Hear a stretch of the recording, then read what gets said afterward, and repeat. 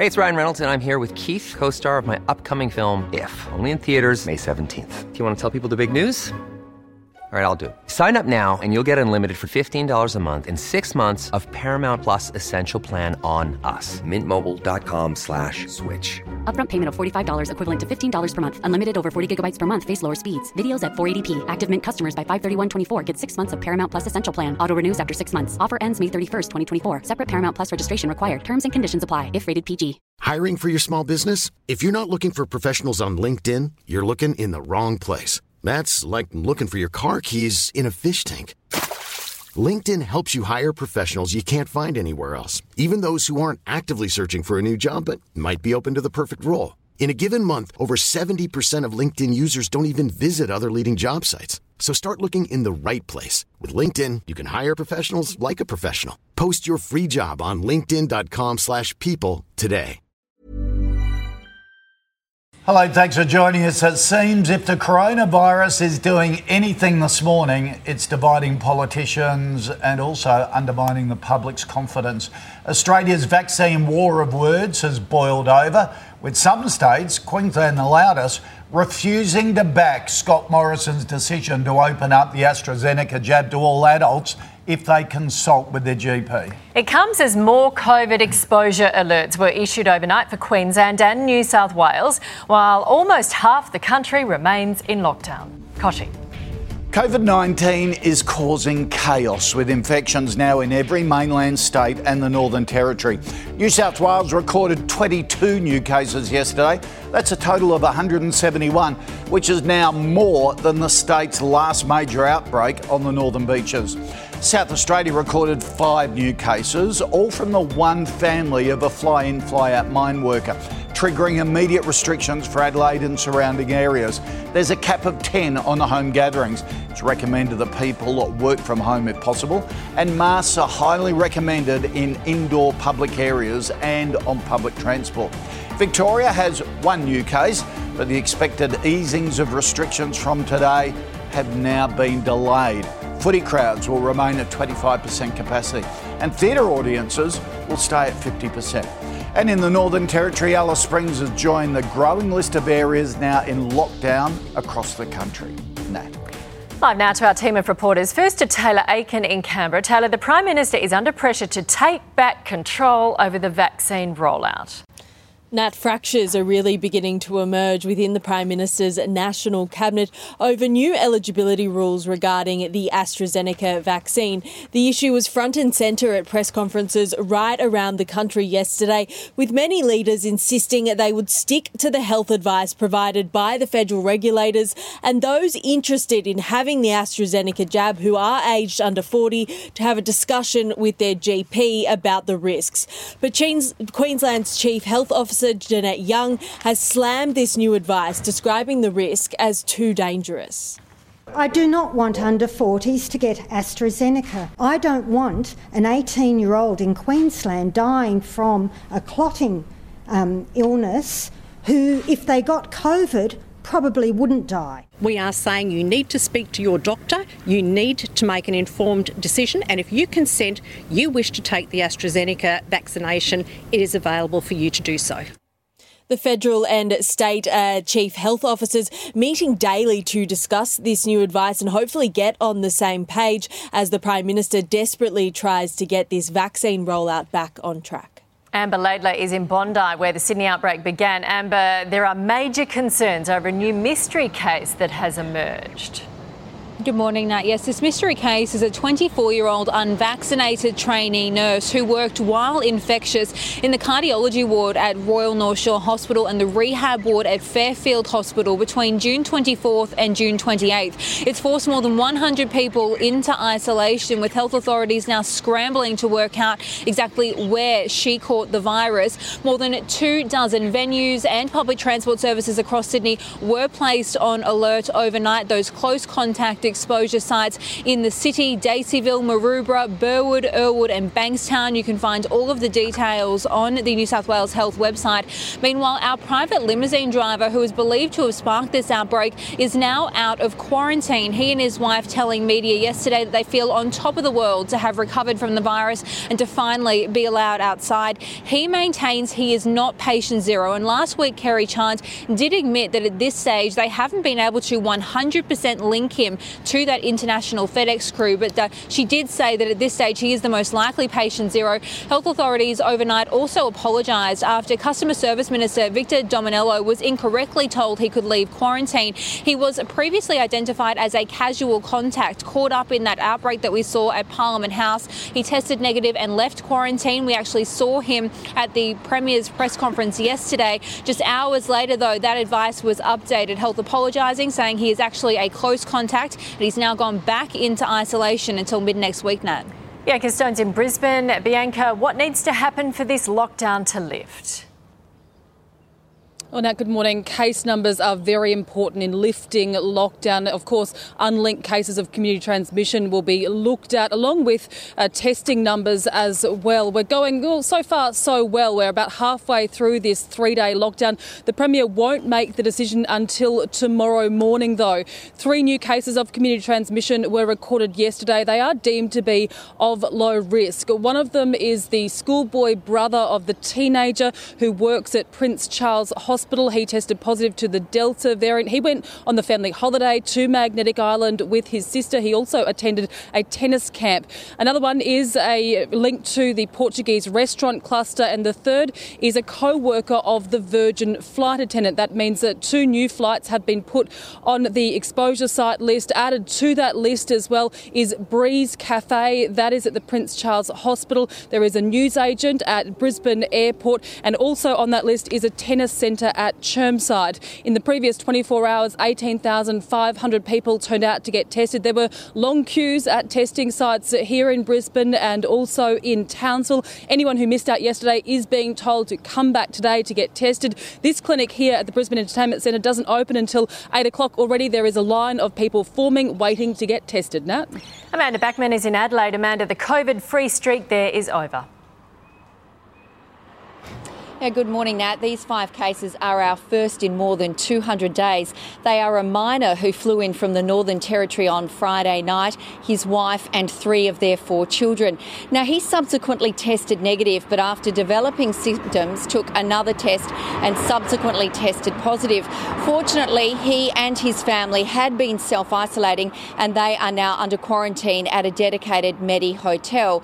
Now, he flew into Adelaide via Alice Springs on Friday night and he was there for 6 hours, and that is what has prompted the 3-day lockdown that is now happening in Alice Springs.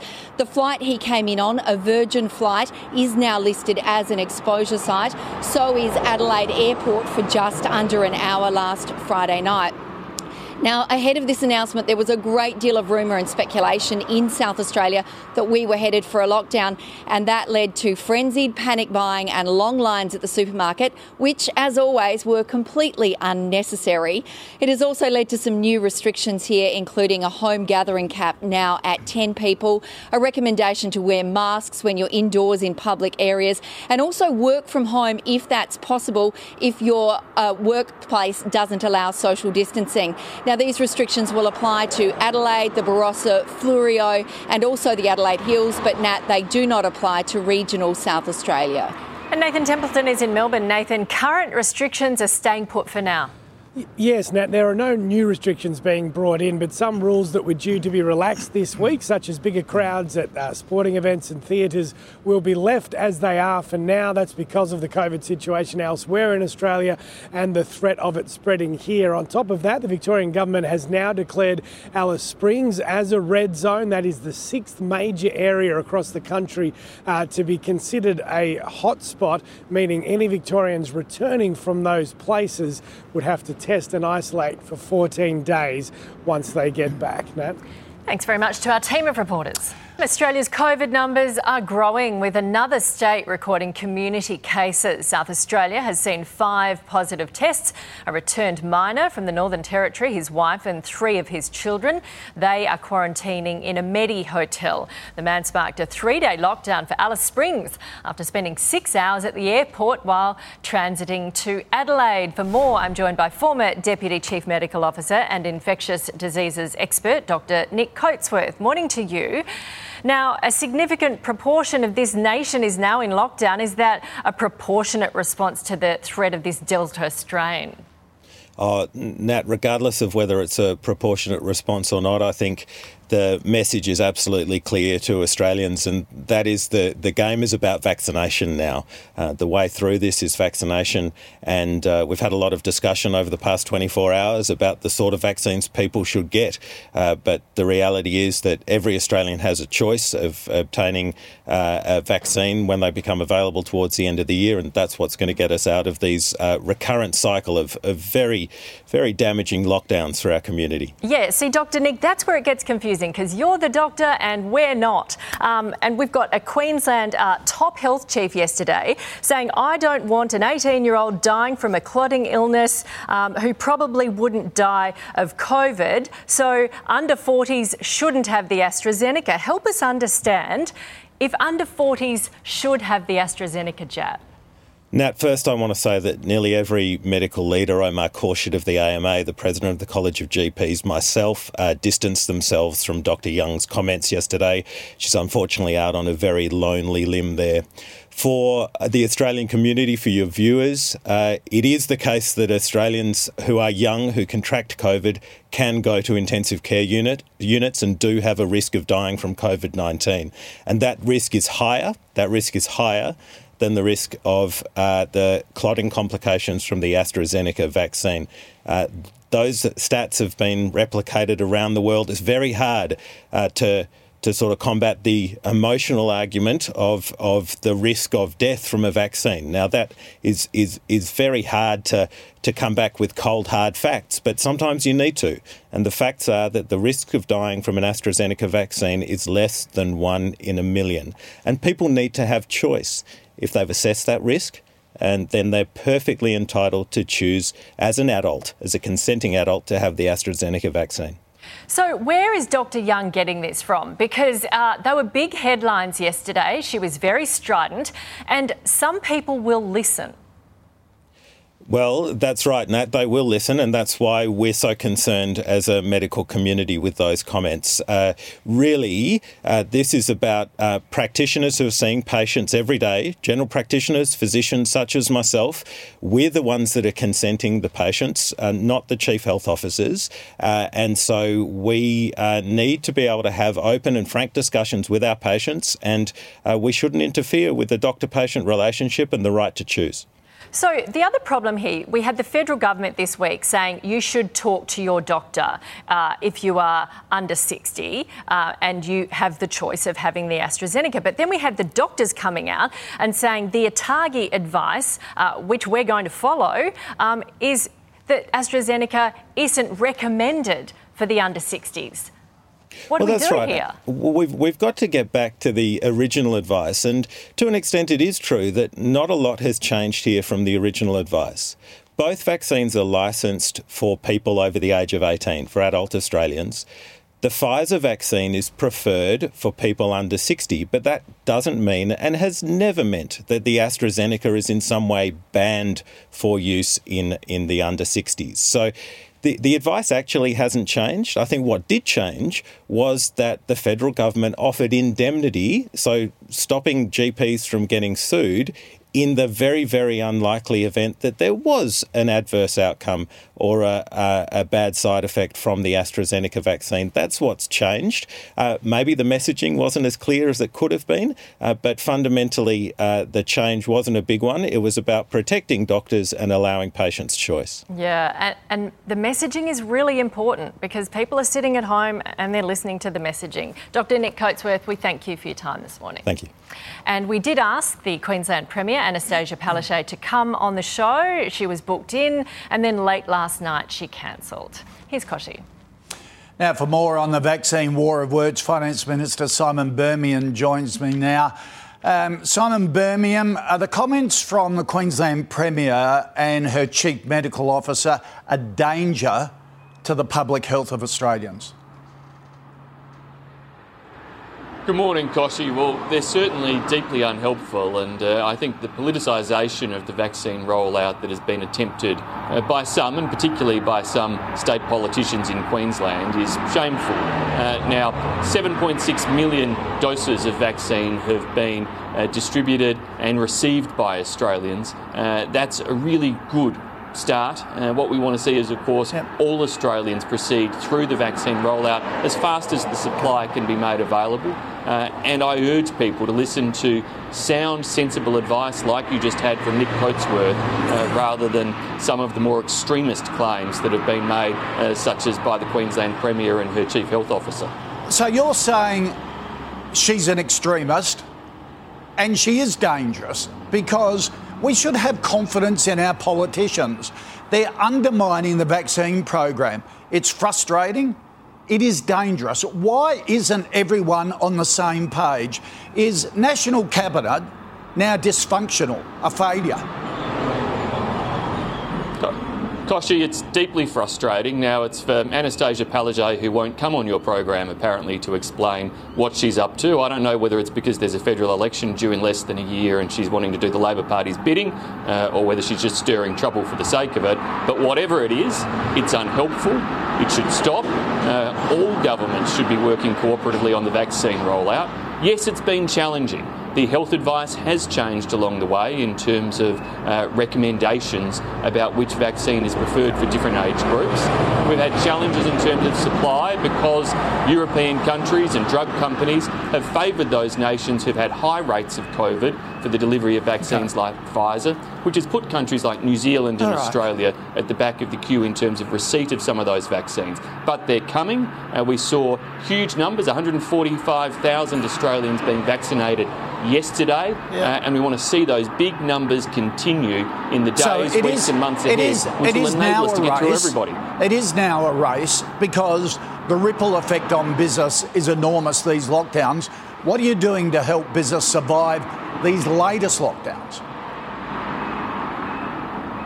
Well, it's 1st of July, Koshi, and the good news for all Australians today is that for business, small business, we'll see a further reduction in the company tax cut. We see an extension in terms of the full expensing measures that are there to help stimulate activity across the economy. And we see more than 10 million Australians receive tax cuts in the form of the low and middle income tax offset that will mean there's another $1,080 available for many Australians in terms of support through that measure. There are, of course, a range of activities that we're continuing in terms of COVID support, payments across the economy, particularly to those affected by longer lockdowns. OK. Simon Birmingham, thanks for joining us. Here's Nat. Well, for more on the vaccine rollout, I'm joined by Lieutenant General John Fruin, who is in charge of Operation COVID Shield. Good morning to you. We've got Queensland saying don't get AstraZeneca if you're under 40. We've got the federal government saying consult your doctor. We've got the doctors saying we're following the ATAGI advice, which says it's not recommended for under 60s. Can you see why Australians are confused? Morning, Nat. Great to be with you. Yes, look, I think there has been a lot of discussion in this space, but what is important is the ATAGI advice has not changed, the medical advice has not changed.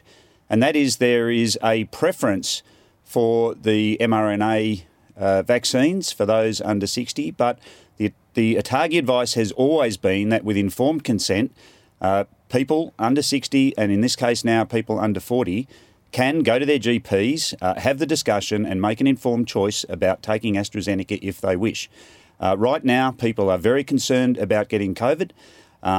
People have a right, if we have vaccines available, in this case we have AstraZeneca available, to go to their GPs and make a decision about whether it is right for them to get the vaccine now or to wait for later when they can get a different vaccine. Speaking of different vaccines, how are we going with Pfizer? Because there's so much talk about AstraZeneca and how safe it is. Couldn't we get more Pfizer and give more people that? Now, this is a global pandemic and there is global demand for these vaccines. We are getting all of the Pfizer we can get right now. You'd be aware that I've released the projections for our supply out to the end of the year. We have Moderna also coming on later in the year as well. You know, right now, all of the Pfizer we get gets fully distributed out to the states and territories on a per capita basis. Every one of the jurisdictions is getting their fair share of the Pfizer we have. That's been opened up to over 40s. We've progressively opened it up to those groups of the population that we can with the supply we have. In the meantime, we have AstraZeneca available, and those people under 40 can make informed choice about whether they want it or not. Okay, Lieutenant General, thanks for your time this morning. When you make decisions for your company, you look for the no-brainers. And if you have a lot of mailing to do, Stamps.com is the ultimate no-brainer. It streamlines your processes to make your business more efficient, which makes you less busy. Mail checks, invoices, legal documents, and everything you need to keep your business running with Stamps.com. Seamlessly connect with every major marketplace and shopping cart. Schedule package pickups and see your cheapest and fastest shipping options from different carriers, with rates up to 89% off USPS and UPS rates. And with the Stamps.com mobile app, you can take care of mailing and shipping wherever you are. Make the same no-brainer decision as over 1 million other businesses with Stamps.com. Sign up with code PROGRAM for a 4-week trial, plus free postage and a free digital scale. No long-term commitments or contracts. That's Stamps.com. Code PROGRAM. When you need mealtime inspiration, it's worth shopping Kroger, where you'll find over 30,000 mouth-watering choices that excite your inner foodie. And no matter what tasty choice you make, you'll enjoy our everyday low prices, plus extra ways to save, like digital coupons worth over $600 each week. You can also save up to $1 off per gallon at the pump with fuel points. More savings and more inspiring flavors make shopping Kroger worth it every time. Kroger, fresh for everyone. Fuel restrictions apply. Now, there have been growing calls for the use of rapid antigen testing in Australia, particularly for frontline workers. Now, many countries have embraced the test, which can produce results in just 10 minutes. You can buy it at the chemist. But Australia has not followed suit.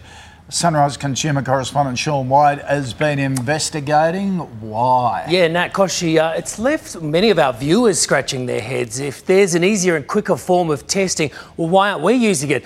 I've called in the experts to explain the state of play. Well, long queues and lengthy turnaround times. Could this all be solved with one simple test? Rapid antigen tests are devices for being able to test COVID antigen in just a few minutes. So the test is a lot like this. It's very simple to use, but the technology inside is quite sophisticated. It works differently to the PCR tests many of us have had, which detect the genetic material of the virus. Rapid antigen tests instead detect the virus proteins, which are produced as it infects the cells. They're not as sensitive, they're pretty reasonable, but they're not as good as the molecular tests. Rapid antigen tests are best performed in the first 7 days of infection. They're conducted on site, such as in a workplace, with results in as little as 10 minutes. PCR tests are the gold standard. They're very sensitive and ideal in instances of high demand. They require lab processing but can be turned around within 24 hours. Well, Dean Whiting is a clinical biochemist and CEO of Pathology Technology Australia. We've had 27 occasions where viruses escaped into the community so far from quarantine using the PCR regime of testing. I think it's high time that we at least supplemented that testing with rapid antigen testing. In May, the federal government ruled that all passengers returning from India would have to undergo a rapid antigen test before takeoff. They were also used for 7 months at the Howard Springs quarantine facility with no leaks into the community. Yet, tests aren't commonplace. Virtually everywhere else in the world, every equivalent economy around the world is using huge numbers of these tests. Infectious disease expert Professor Robert Boy says the UK used them in response to its deadly outbreak. They want to get on top of the infection even faster than PCR, where you have to drive somewhere, get a swab, get a result the next day. They want to have a result within 30 minutes. Students and teachers are tested there twice a week. They think it's making a difference. They think it gives people control so that they have more of a say in when they get tested and more quickly. and they think that it will control the disease better. That's the speculation. So why hasn't our government jumped on board? Professor Dominic Dwyer is a medical virologist at New South Wales Health Pathology. If the disease is really, really common, then you accept a lower level of sensitivity. So if we're in countries like, say, the US a few months ago or the UK, then the antigen tests are not too bad. But in the situation we have in New South Wales, it's all about detecting as quickly and as sensitive as possible so that we can do the contact tracing. And in that situation, you really want the most sensitive tests, like the molecular ones. But for some private industries, it's not about the prevalence, but the peace of mind. In January this year, Opera Australia became the first opera company in the world to use rapid antigen testing, allowing them to really minimise those delays caused by COVID. The cast and orchestra are tested as frequently as every 3 days. Some believe these tests would be used more if they were included in the medical benefits schedule. PCR tests are funded at the moment, and funding rapid antigen tests would really help. Then they may well be used in, say, general practice, in workplace settings. Regardless, work will continue behind the scenes to ensure Australia is putting its best foot forward.